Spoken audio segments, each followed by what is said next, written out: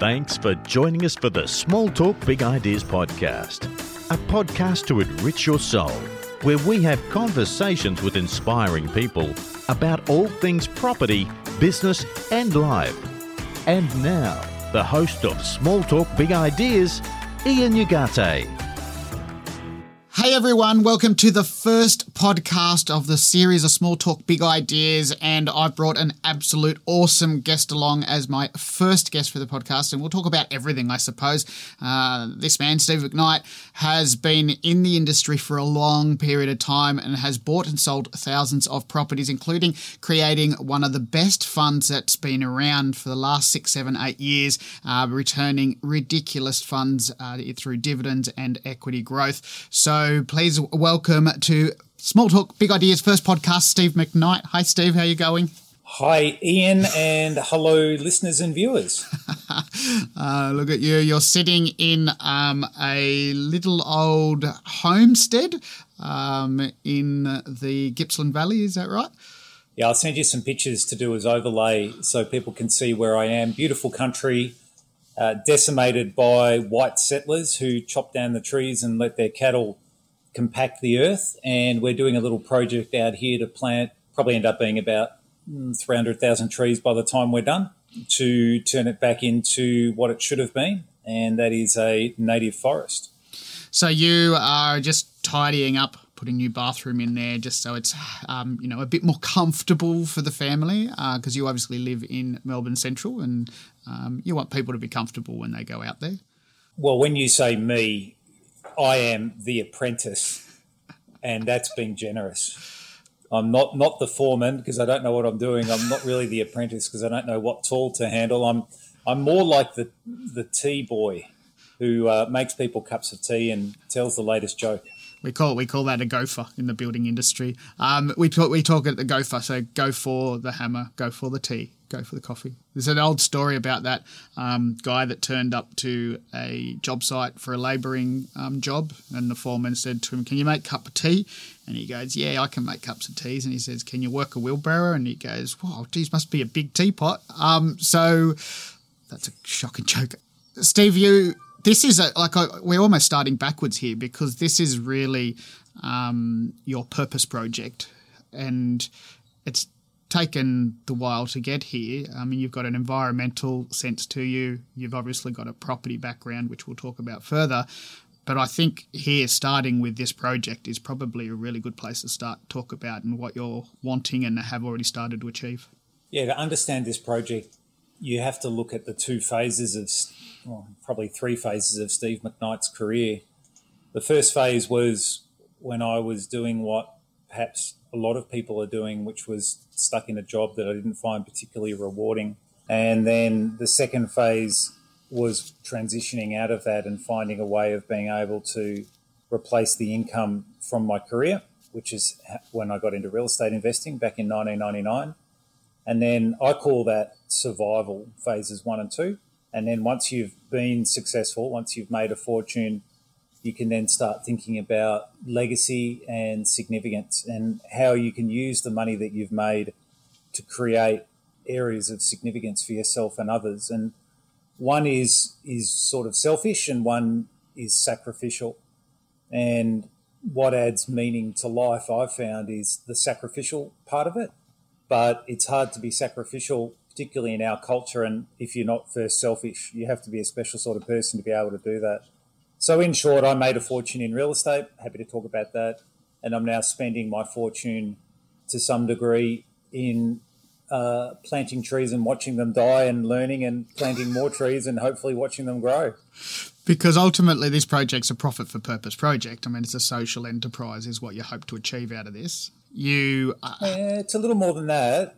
The idea is it's not a zero income project. The idea here is to return a profit from this site, and that will give us money to reinvest back in the site, and perhaps even, got to be careful what I say because my manager's out the back there and I don't want to scare him, but if we're able to get this site to the point of being workable and profitable, then there's no reason why we couldn't look at doing another site somewhere else some years henceforth. And I think I just heard Kim say he quit, so that's a problem. The idea here is we plant the trees, and this is a large site. It's 1,500 hectares, and that will allow us to subdivide it into 40 hectare, or they'll be bigger, but 40 hectare bush blocks with protection for the trees that they can't be chopped down.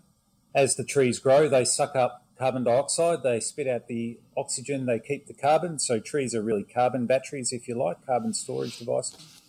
And then the Australian government will give me something called an ACCU, Australian Carbon Credit Unit, for the amount of carbon that's sucked up by these trees.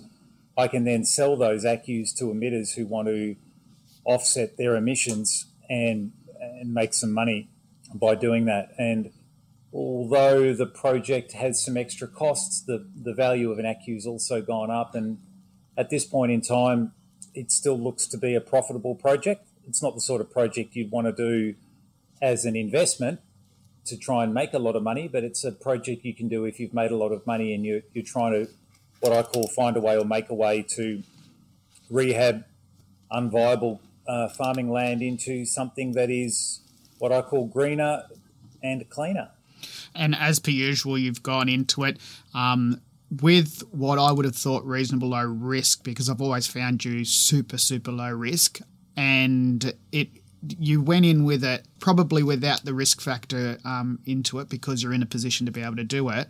It's actually ended up a huge learning curve. Firstly, let's start with how many trees were planted. Yeah, I think more or less in the first planting, which was 2019, over 3 tranches we planted rounded 200,000 trees. So 200,000 trees. You also had to put a fence up all the way around the property. Well, not all the way around the property, but the majority of the property. Pretty much. Yeah. No, pretty much. Just a small fence, 6-foot high electrified deer-proof fence. And some of the terrain around here is a little tricky. The people that put the fence in, they were going along well, and then they encountered a cliff. And they said, "How do we put the fence down the cliff?" And we said, "That's why we're paying you." And so it's almost a vertical drop. And so there was some up and down terrain they had to do it with. And the deer-proof fence was about $100,000 investment, and it's proving not to be quite deer-proof, more deer prevention, but it looks like it's a little better now than it was a couple of months ago, as the deer are learning they're going to cop a belt if they get too close to it. Right. And so deer-proof fence doesn't necessarily mean that they can't run through it. They can literally run through it, and it would need repairing as well. Yeah. Yeah. Yep, that happens. If there's a fire coming and the only way for the deer to survive is a choice of being cooked by the fire or copping a belt from the fence, they'll take the belt from the fence every time. And that whole area was devastated with fire in the early 2020 fires, yeah? Yeah, East Gippsland copped it hard, and we're in East Gippsland. We're lucky in the sense that the fire was on the property, but on the other side of the fence. The fence isn't quite on the boundary line.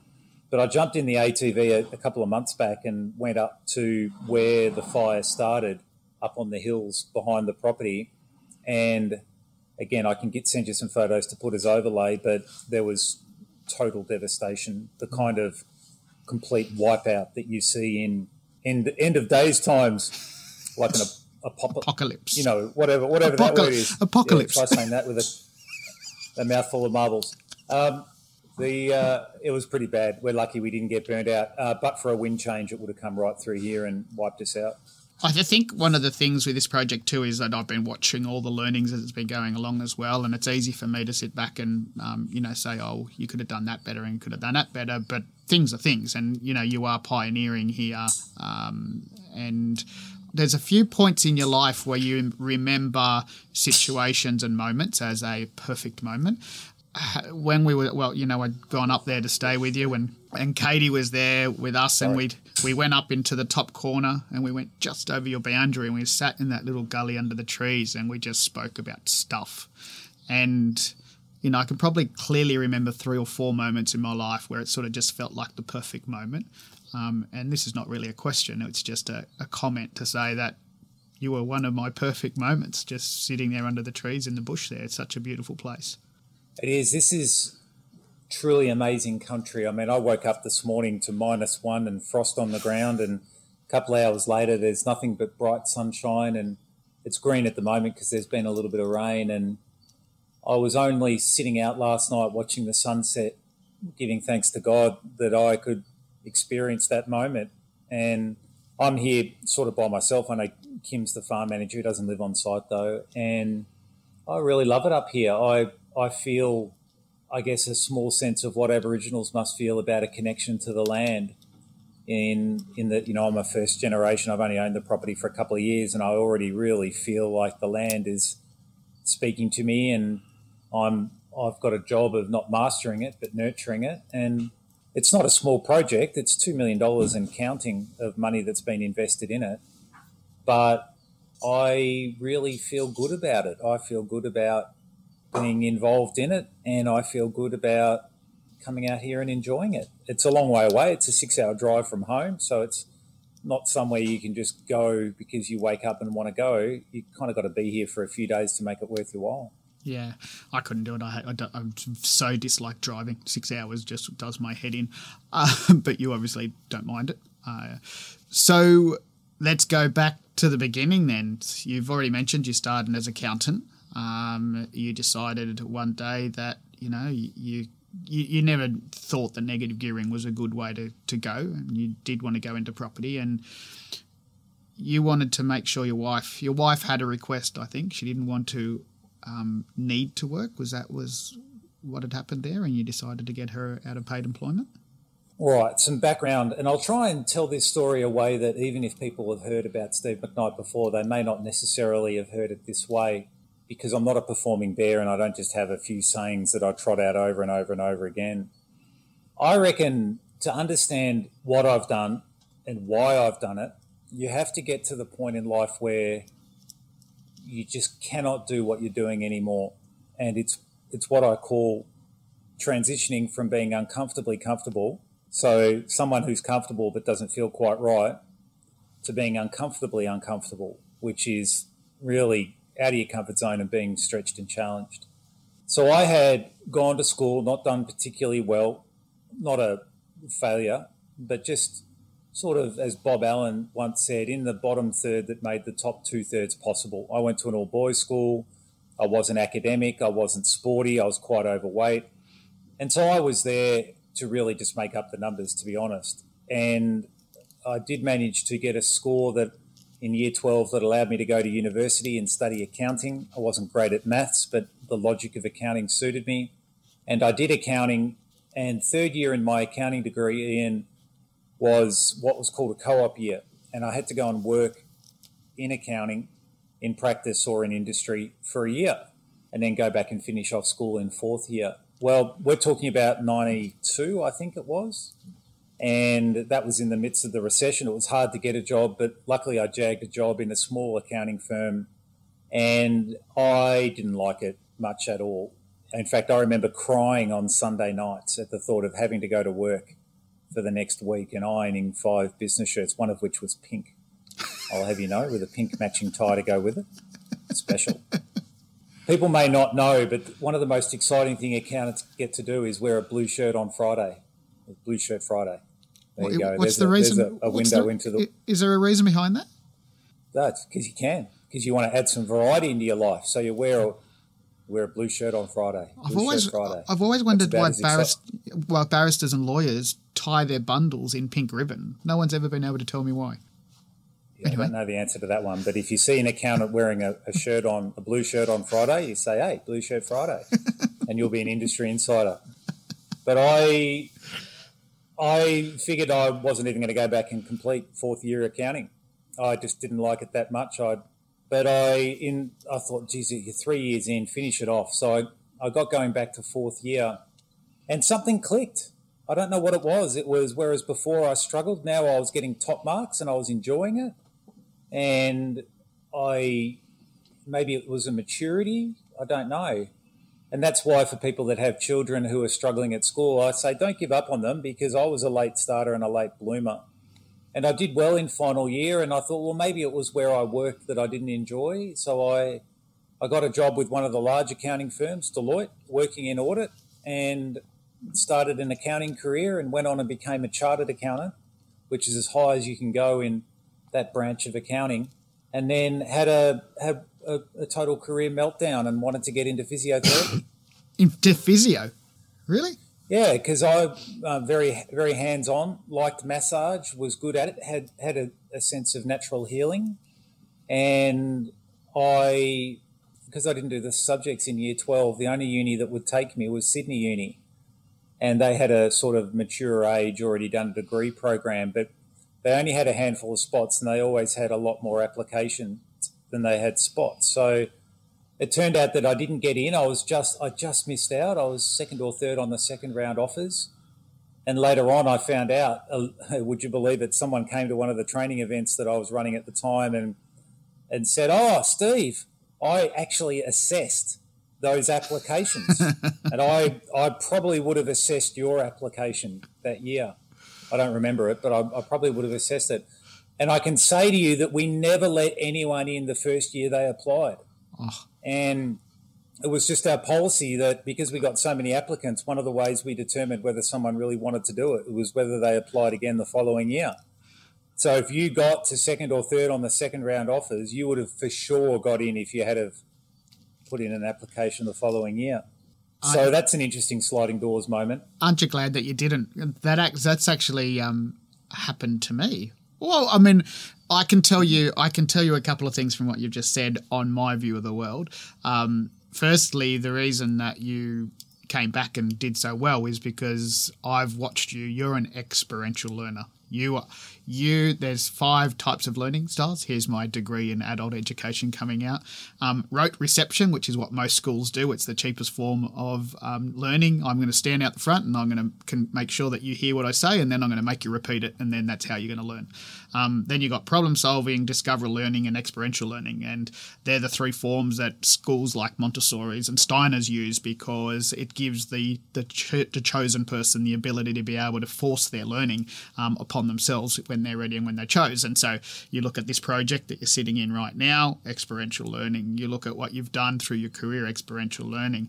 And I had one of those moments too where someone in one of my crowds came out and said, "Oh, Ian, I just want you to know I assessed your job application for Assistant Director of Business back in the day at TAFE.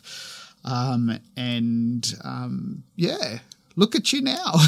So, all right, so you get to that point where you didn't get accepted to physio. What's the next step after that? Well, I'd been transparent with Deloitte about wanting to do physio, and that ended my career there because you either climb the ladder or you get pushed off the ladder. There's always another batch of grads underneath you. So I also had a sort of bad Christmas review where I turned up and the partner who was my partner in so-called in charge of me was drunk, and he'd been at a boozy Christmas lunch, and I thought, geez, I'm working really hard, 12, 14-hour days for you guys. You don't even really know who I am. So I made a big career mistake and took a head office job doing pointy end accounting. But between Deloitte and taking that job, I went on a holiday, and that's when I met Julie and my wife. And Jules lived in Mackay and I lived in Melbourne, and we met at Ayers Rock.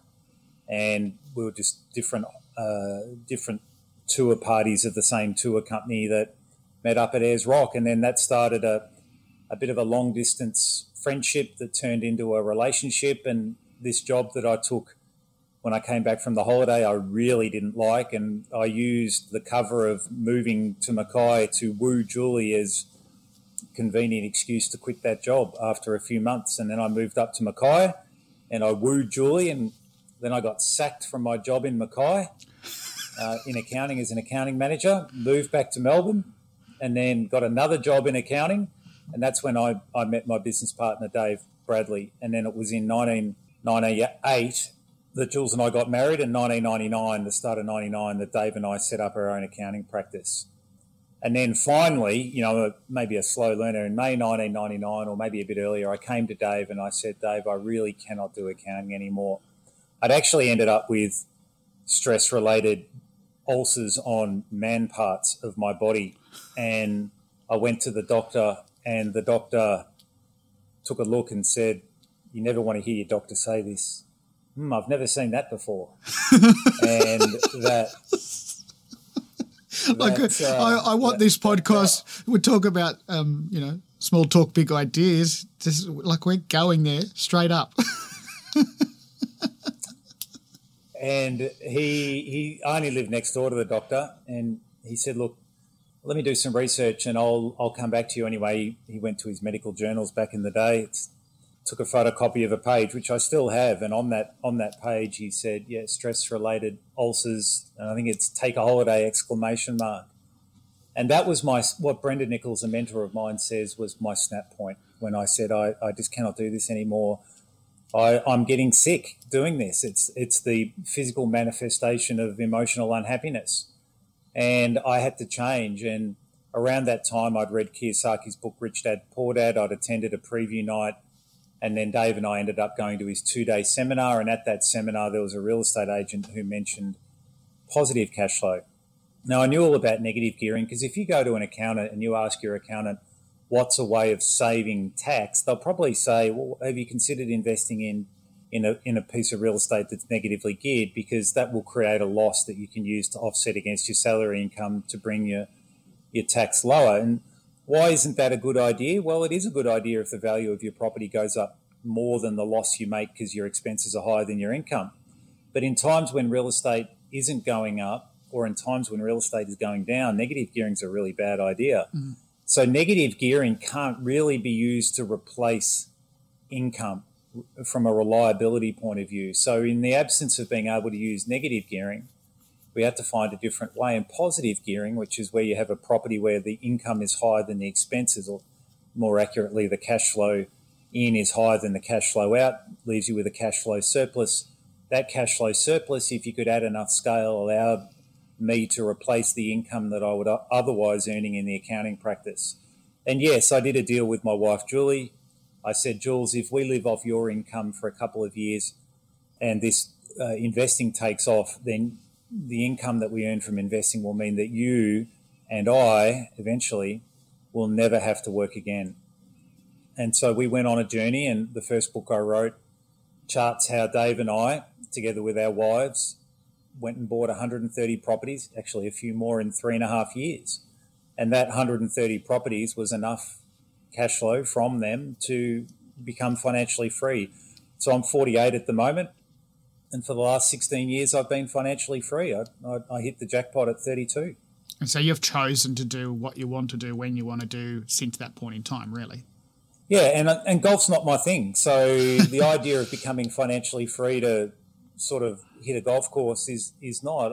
I still am very active. I still invest, obviously. I presently have only 2 investment properties for income, and a dirty great big investment in my fund that you mentioned before, and that brings in more income per annum than I can spend.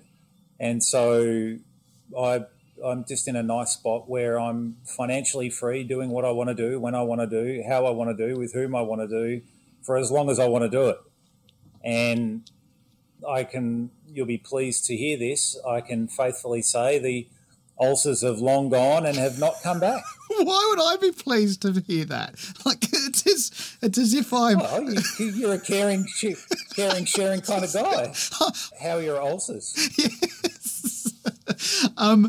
I note that you've told me a story, and you can mention him or not if you want to, but you obviously did a lot of seminars you did some seminars understanding positive cash flow more and more and more. You went to the back of the room to ask one of these mentors a question. Yeah, I'm happy to tell this story because I think it's an important lesson for everyone, and it was a very important lesson for me. So at that 2-day Kiyosaki seminar, during the first break, as I recall, I went up to Robert, who was standing at the back of the room, and I went to actually ask him, I believe his so-called rich dad's son, Mike. There was a story about Mike in the book, and I just wanted to ask how Mike was. Is Mike okay? It was not from a gossip point of view. I genuinely wanted to know how it ended up because I hoped he was okay.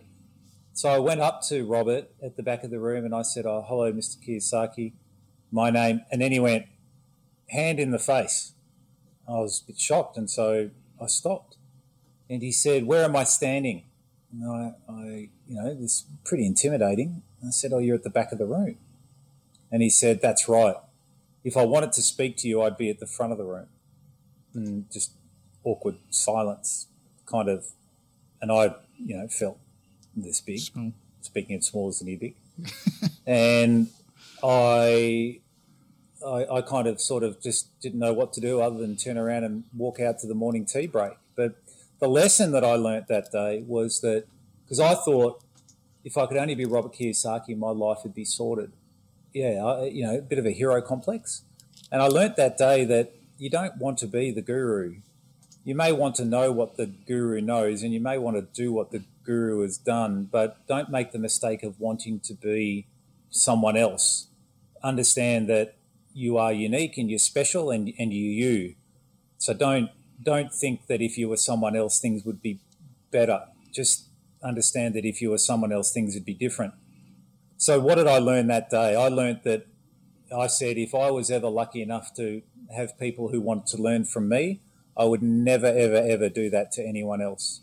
And by the grace of God, I have trained millions of people around the world through books and websites and trainings. And there are moments when you get very frustrated because you're tired, emotionally, physically exhausted. And I don't believe there's a single time I've ever done something like that. So I've tried to stay faithful to it. Just be humble, be grateful that people want to learn from you. And I have to say that lesson there was an impact that you had on me from the very first time that I had seen you interact with the people around you in your community.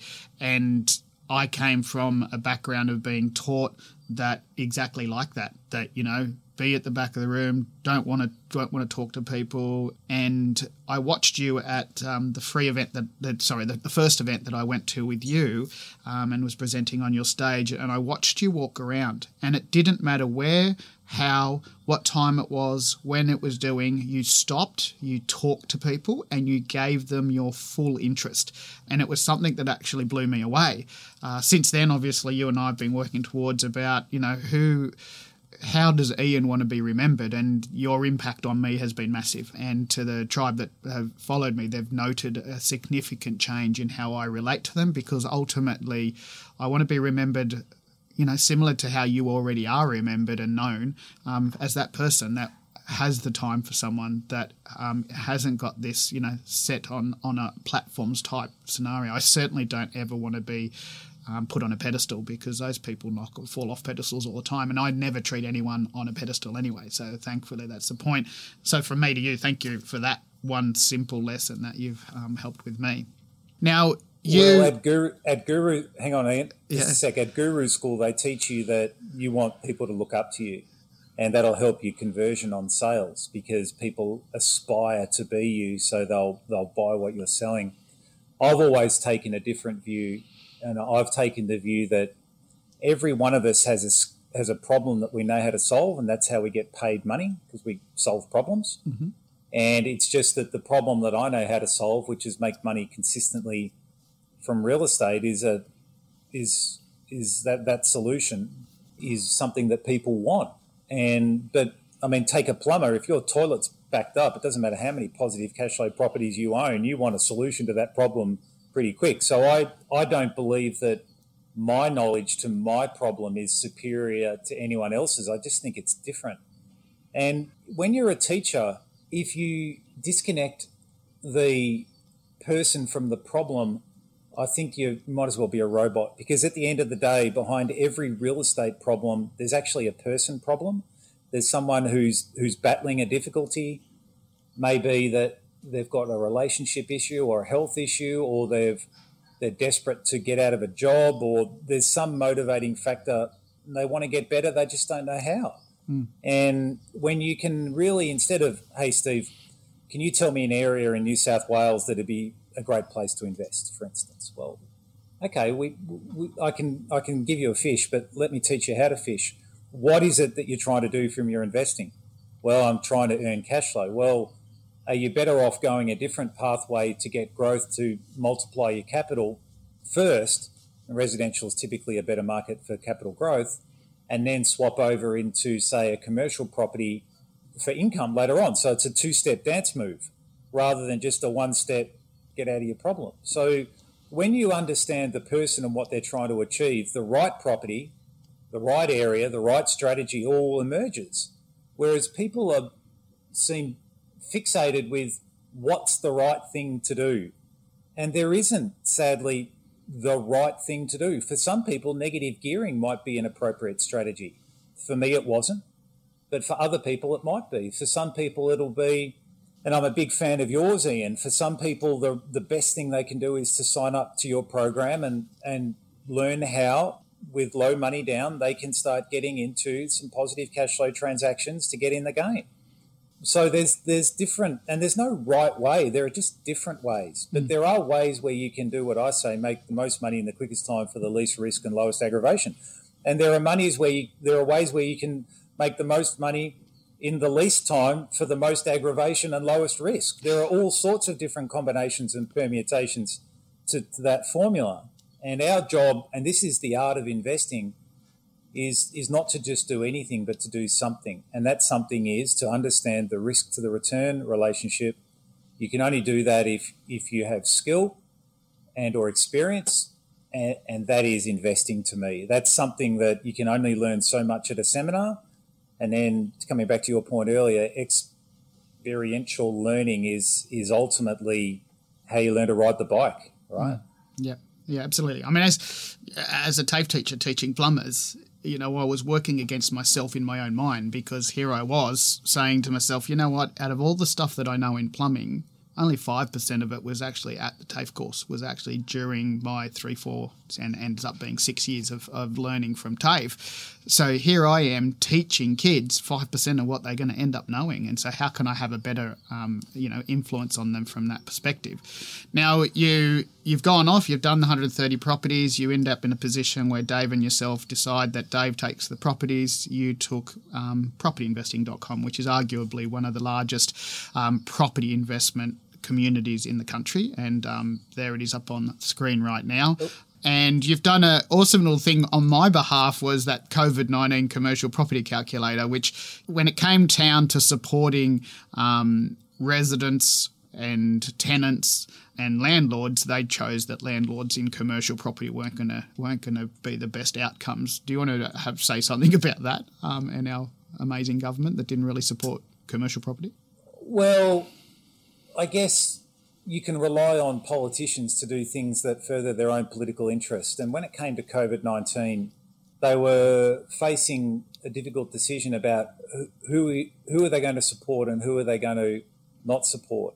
And this is a decision it's changing and still going on today at all different levels, from people in welfare to commercial property and even residential property. So we were faced with a situation where the government made thought bubble policy and without legislation to back it up. And they basically said, if you're a landlord, you can go and talk to your bank, but your bank doesn't have to actually do anything. They should, but they don't have to. So we're not going to legislate and force banks to help you, but we're going to legislate and force you to help your tenant. And not every tenant, but most tenants are shrewd, and they saw this as a way of why pay rent if I don't have to? And that then created a sort of wedge situation where most people have debt on their properties and they have to find cash flow to pay that debt, principal and interest probably, but they weren't getting income. And they've also got council rates and et cetera to pay. So the reason why landlords got squeezed is because the government wanted to support the banks and the banking sector, and the government wanted to support the tenants because there are more tenants than there are landlords. So in terms of political pushback, the weak point was landlords, so they got thrown to the wall. And we haven't really seen that play out yet, because in the background, tenants, residential and commercial, are just mounting up all this debt of rent that they owe landlords. The next question will be, come September, when landlords say, all right, the party's over, you now need to cough up some cash. And you have a whole lot of people say, well, I got no money. Yep. And then I guess the question is, what happens then? Yeah, we spent all our JobKeeper arrangements on stuff that we didn't need, which is, not great. Now, how they've handled it, how the market's been doing. You and I both have a different perspective of what is and going to happen. We've got a $1 little bet on the line. I don't know when does the dollar. When do we actually get to that point? Well, let's take speculation off the table. There's only three things that can happen. One thing is that nothing will happen. And the other scenario is something really bad will happen. And then there's a scenario where something in the middle will happen. And as investors, what we really need is not to pick which of those three strategies will win or three scenarios will win, but why don't we have strategies for each of them? So I believe the best case scenario that we can hope for is Ian, you got a V-shaped recovery where it might actually be even more than a V. It might be a tick, because the amount of stimulus that could fuel the market could lead to people overspending money if the government continues to throw more and more money. I mean, you and I haven't talked about this, Ian, but something extraordinary has happened in the United States where the government has come out and said, well, we're going to start buying debt of private companies to support them.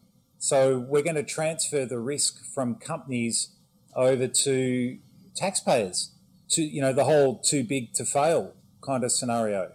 Whereas eventually it's like a sinkhole. At what point is the government not able to stop the sinkhole anymore from getting bigger and bigger? And that's the worst case scenario. And that's something that I'm frankly worried about. And the worst case scenario is where we enter into some sort of realistic depression that lasts for some time, and we haven't seen that in living memory.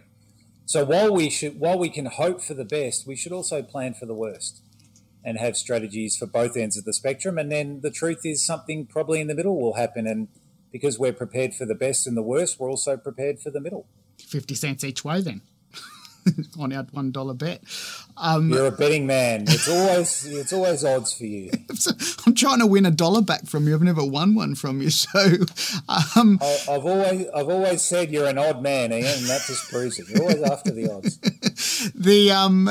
Let's talk about the fund, because you had invested in the US previously. You knew the US market reasonably well, and you also have lived over in the US for a year as a sabbatical to do a few things and look at what was possible. How did the idea, well, firstly, how did you start investing in the US, and how did the idea of the Australian fund investing in US commercial property come about? Oh, wow. I'd always been interested in a strategy in the United States which is called tax lien investing. And what happens with tax lien investing is you don't buy the property, you buy effectively the council rates that property owners haven't paid. And the property owners have to pay you an interest rate up to 18% on the council rates that you pay on their behalf. And if they don't pay you back, you can foreclose on the property and, in a best case scenario, maybe even get it for no more money down, and the mortgage gets wiped out. And I was like, wow, sounds like a good way to make money. And the books that I had read, written by people like Kiyosaki, Bob Allen and others, Ron LeGrand, John Burley, had all mentioned tax lien investing, which doesn't exist in Australia, by the way. So I had been interested in that concept. And then in the 2009 conference that I was running in those days, 3-day mega conference, I had a speaker pull out, and someone got in touch with me and said, there's a guy I know from the United States who talks about tax lien investing. Would you like him to come and speak at the Millionaire Mega Conference? And I was like, can you vouch for this person? Are they legit? I don't know them. I'm reluctant to put anyone on my stage I don't know and haven't met, but it's like, yep, this guy's the real deal. Okay, so his name was Dan Eckelman. And Dan Eckelman was the best platform seller I've ever seen in my life. He was phenomenal and amazing. Check after check after check, straight to your mailbox, 18% return, government guaranteed, can't lose. Check after check after check. And then, anyway, suffice to say that a number of people bought on to be trained on how to invest in tax liens. And I was a little bit worried that the database was perhaps being potentially manipulated, so I wanted to go and do the training as well. And then I did the training in Melbourne and then went over to the United States because I didn't want to invest in anything that wasn't legit. And so I wanted to go and see for myself. So in 2009, I went over to the US and started looking at properties to buy, tax liens. And as I was over there, I saw duplexes, 3-bedroom, 1-bathroom, front and back for sale in certain areas of Florida where I was for $20,000. And the returns on them were 30% gross, 20% net, And I thought, why am I investing in tax liens and buying the unpaid property taxes when I'd be better off buying the properties? So I haven't done the maths, but it's probably about 150 doors. Sometimes they were duplexes, so that's 2 doors. 150 or so doors in 2009, 2010, 2011 in total. And then I saw the market coming back and I thought, right, what's the next thing to move? And I thought, well, commercial property is probably the next thing to move. And people had always been asking me, Steve, can we give you our money to invest? And I always said no. And the Aussie dollar was high and I'd already seen the US market coming back. So I went to my database at propertyinvesting.com and said, look, you've always been asking for it. I'll put together a fund. I only do it if we do it properly. So I put together what's called a registered managed investment scheme. No difference between me and something that, like an AMP or a banker's trust or whoever might do. It's all regulated the same way. And we raised enough money to go and buy, and I ended up with a fund that at its peak had about $170 million of assets. And that fund is now sort of coming to the end of its life. Earlier on this morning, I was doing property deals from Bindi in the United States, and we're selling some properties to pay down or return some capital to investors, because I see it as a way of de-risking the investment if the worst case scenario happens. At the moment, there's an appetite in the US still for buying real estate. We don't have to sell everything, but we can sell some of the properties and return, as I mentioned, some of the capital to investors as a way of taking some risk off the table, which is what we're doing. So let's talk about some simple numbers. If I was to have put $100,000 in when you first opened up the fund, what would that $100,000 look like yearly? And today, what's it worth? Yeah, I don't have the exact numbers in front of me, and I need to put some disclaimers here. Past performance is not an indicator of future performance, and this is in no way an earnings estimate. You can't invest in the fund at the moment anyway because it's not open. But in round terms, and it's bouncing around a bit because the Aussie dollar is pretty volatile against the US dollar, but when I last checked, you would have done about 17% per annum net of fees. So it's been going for 8 years now?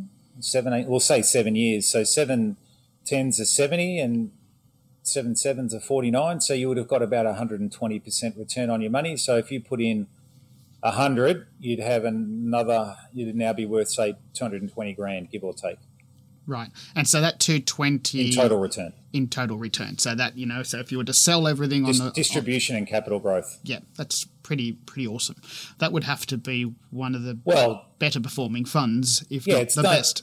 Yeah, it's done very well, and it hasn't been a hard investment for people because, my team and I are the ones in America and Australia who are doing everything. All people are doing is, frankly, investing and watching what happens, and that's the best way to invest, isn't it? When you don't have to worry about making all the hard decisions and you get paid a return. It's fantastic when it happens. Because it's one of those things I always say that, there's a difference between positive cash flow and passive income, because there's nothing passive about property. You have to be working a job, and effectively that's what you have done. You've created a passive income for people. Yeah, it's not passive for me, though, and it's not passive for my team. It's passive for the investors. The idea of being paid something to do nothing is a very attractive proposition, but typically if you do nothing, you earn nothing. That's the law, sowing and reaping, as we all know and have heard before. Someone has to do the work, and in real estate, what I've found is that money follows management. So if you have poor management, either over the investment itself or over the investing strategy, then you're leaking money. And one of the biggest mistakes that I see people make is they rush out, buy a $500,000 property and feel good about, now I'm a property investor. No, you're a property buyer. And then what they do is they take their asset that they've spent hundreds of thousands of dollars buying and put it in the hands of the property manager, who charges the lowest possible management fee they can find. And to me, that's the equivalent of buying a Ferrari and taking it down to Joe's grease shop and getting it serviced there. It doesn't make any sense at all. If you're going to make the decision to take the risk and buy an investment property, then learn how to manage it. Learn how to manage the investment and learn how to manage your team. you don't have to do the management of the rental property collection. But, geez, you need to know how to run a team or otherwise you'll leak money. That's the consequence of being lazy, is that you leak money. Yeah. So, and again, what you've done for a number of people over a number of years, like that fund, just to start with, you could see it. Like when Australian dollar's running at $1.06, $1.10, at some point in time, you're well above parity, and the Australian dollar is always, relatively lower than the American. That in itself was a masterclass of investing, and you've always been able to show people the low risk way. And I love the way that you break down people's ideas and thoughts when it comes to property and ask them the basic questions so they have some realization. And that's all well and good, but let's talk about some really important things like, have you got a goal of representing Australia in the Masters playing ping pong? No, I play for fun, not for edge. I always liked table tennis, and I woke up one day and not long ago and I said, look, I'd really like to get a bit better. I've got a table tennis table in the office. And this was an interesting way or window into the way Steve McKnight thinks. So I said, well, I want to get better. What can I do? And your brain always goes to, how can I get the best result for the lowest money down? So, i.e., my dad was known as Graham McTight, and I am my father's son.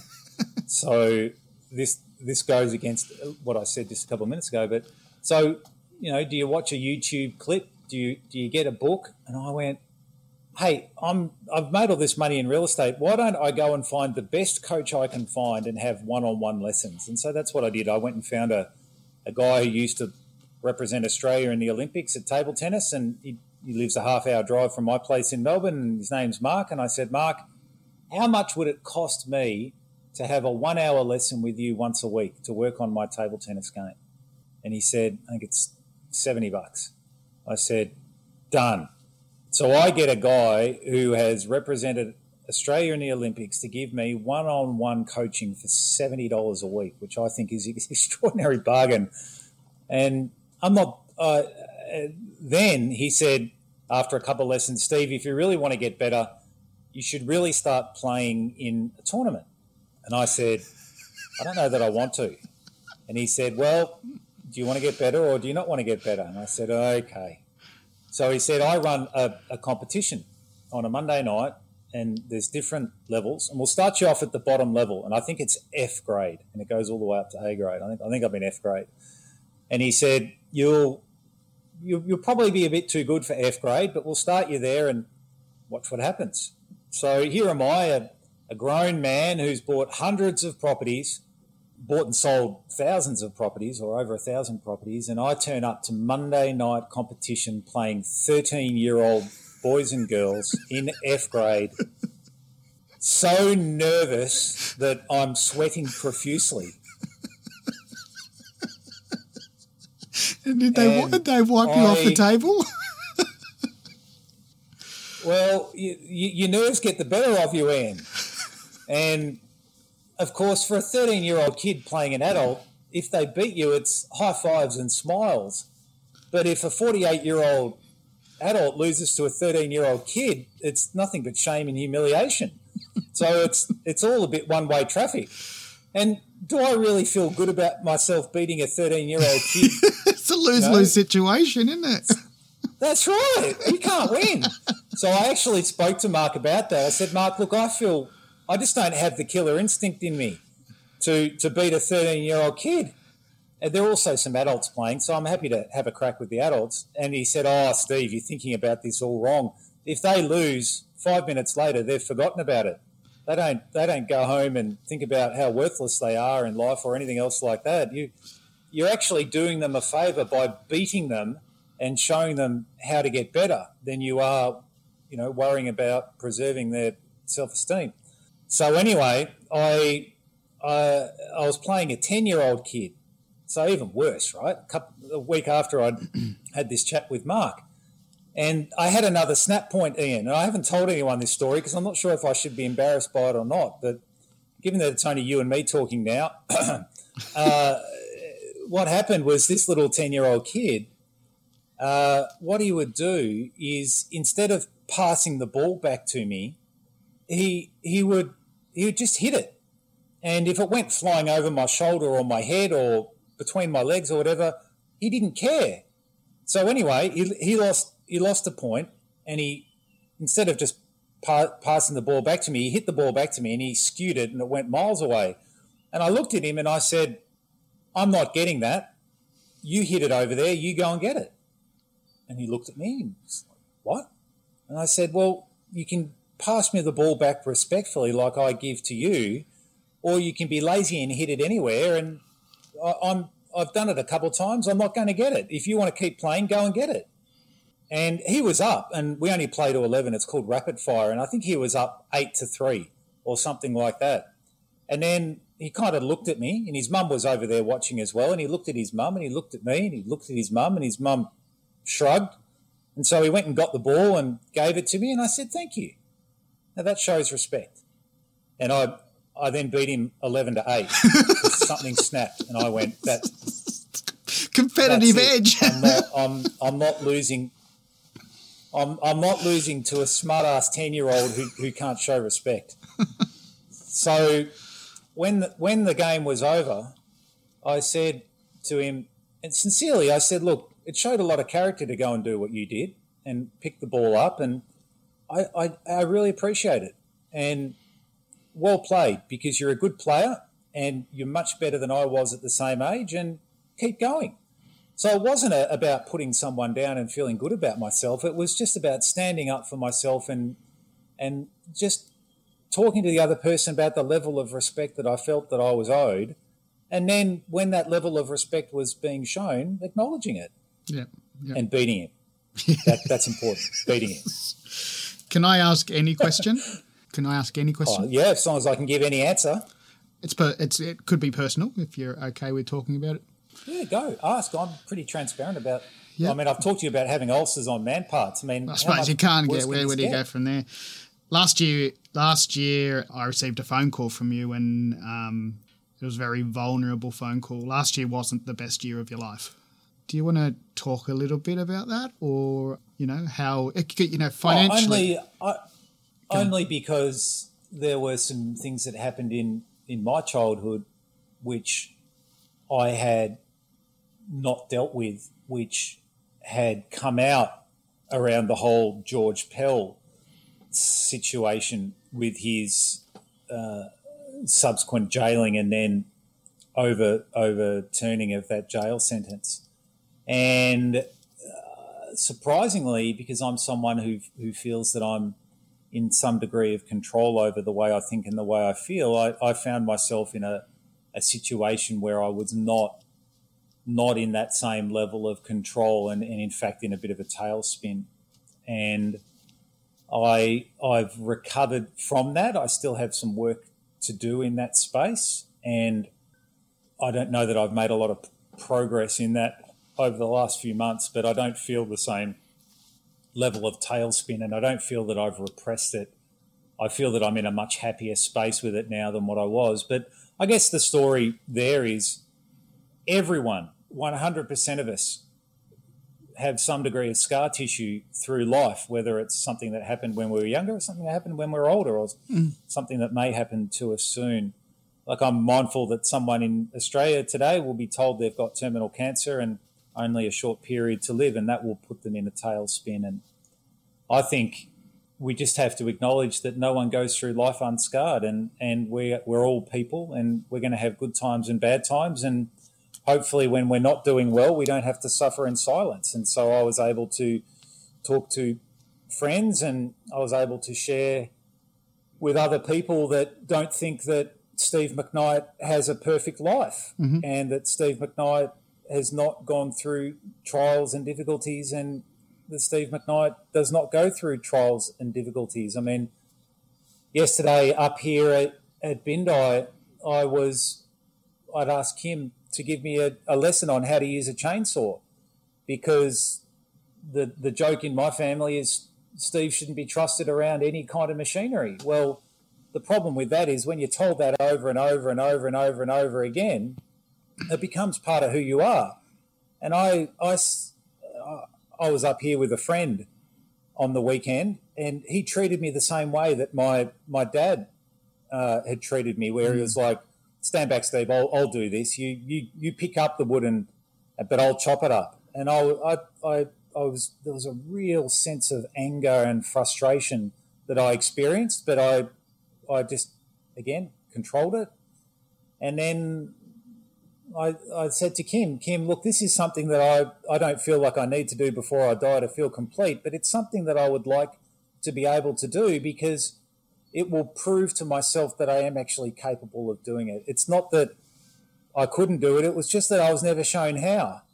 And so Kim, who's been around chainsaws and tree chopping and various other things, said, sure, let's start with chainsaw maintenance. So we pulled the chainsaw apart and gave it a clean and sharpened it up and put it back together, and he explained how it worked. And then we went out and he showed me some techniques and said, here's how you stand and here's what you do and here's some things that can go wrong and da-da-da-da-da. And he said, right, here's the chainsaw, away you go. I'll stand back and watch. And for 5 or 10 minutes, he watched me do it, and he said, right, well, I don't need to watch you anymore because you seem to have the hang of it. So you've planted 200,000 trees, 200,000 trees, and now you're chopping them all down with the chainsaw. Just a joke. No, this is old fence posts and things that. Yeah. But I think the lesson here is sometimes we become who we're told we are, not who we want to be, and we often give power away, and then we can accept the way things are. When the truth is that we're all very capable people. You don't get to be an adult without being capable, and then it's a question of, do you want to become a victim or do you want to become empowered? And for me, the way to become empowered is to humble yourself and ask for help. And so I'm not too proud to ask for help. And I know that my friend who was here with me was really just trying to help in his own way. Oh, don't worry about it, I'll get it done. But it was actually disempowering. And I had to find another way to be empowered because my friend wasn't going to provide what I needed. I had to find another way. And so that's when it's up to us. And whether it's investing and learning how to invest a different way, or it's overcoming your own version of using a chainsaw, what I would say to everyone is just because someone says you can't do it doesn't mean you can't do it. If you want to do it, a saying from an early pioneer of Australia, which I've learned by heart, which isn't hard, is you find a way or you make a way. And that would be my encouragement to everyone listening to this. Don't worry about what you can't do. Try and figure out what you can do or what you want to do. And then if you can find a way or make a way and move out of being uncomfortably comfortable into uncomfortably uncomfortable, then you will grow. And as you grow, new opportunities will find you and you will find them. I don't even have to ask you the last question because you answered it. You've summed up exactly how things should be for property investors. And so thank you for the last hour, Mr. McKnight, or Big Spoon as I call you. It's been absolutely awesome. Well, of course, thank you for the opportunity to talk about the sort of journey that I've been on and to offer encouragement. Hopefully the people who have watched or listened to this have got a good return on their time investment. I pray a blessing on them, also, of course, over you and also to the team that you have recording this and editing it and putting it together in post-production. Thank you for the opportunity. Thanks, Steve. Thanks for hanging around the Small Talk Big Ideas podcast. We hope you enjoyed that and pulled out plenty of information that'll help you move forward. If you want to find out or listen to more podcasts, please subscribe, follow us on social media, or go to ianugate.com.au to find out much more about what we do, and we'll see you next time. Thanks for tuning in to the Small Talk Big Ideas podcast. We hope we've succeeded in our goal to inspire and challenge you. And we look forward to catching you on the next episode of Small Talk Big Ideas with Ian Ugarte.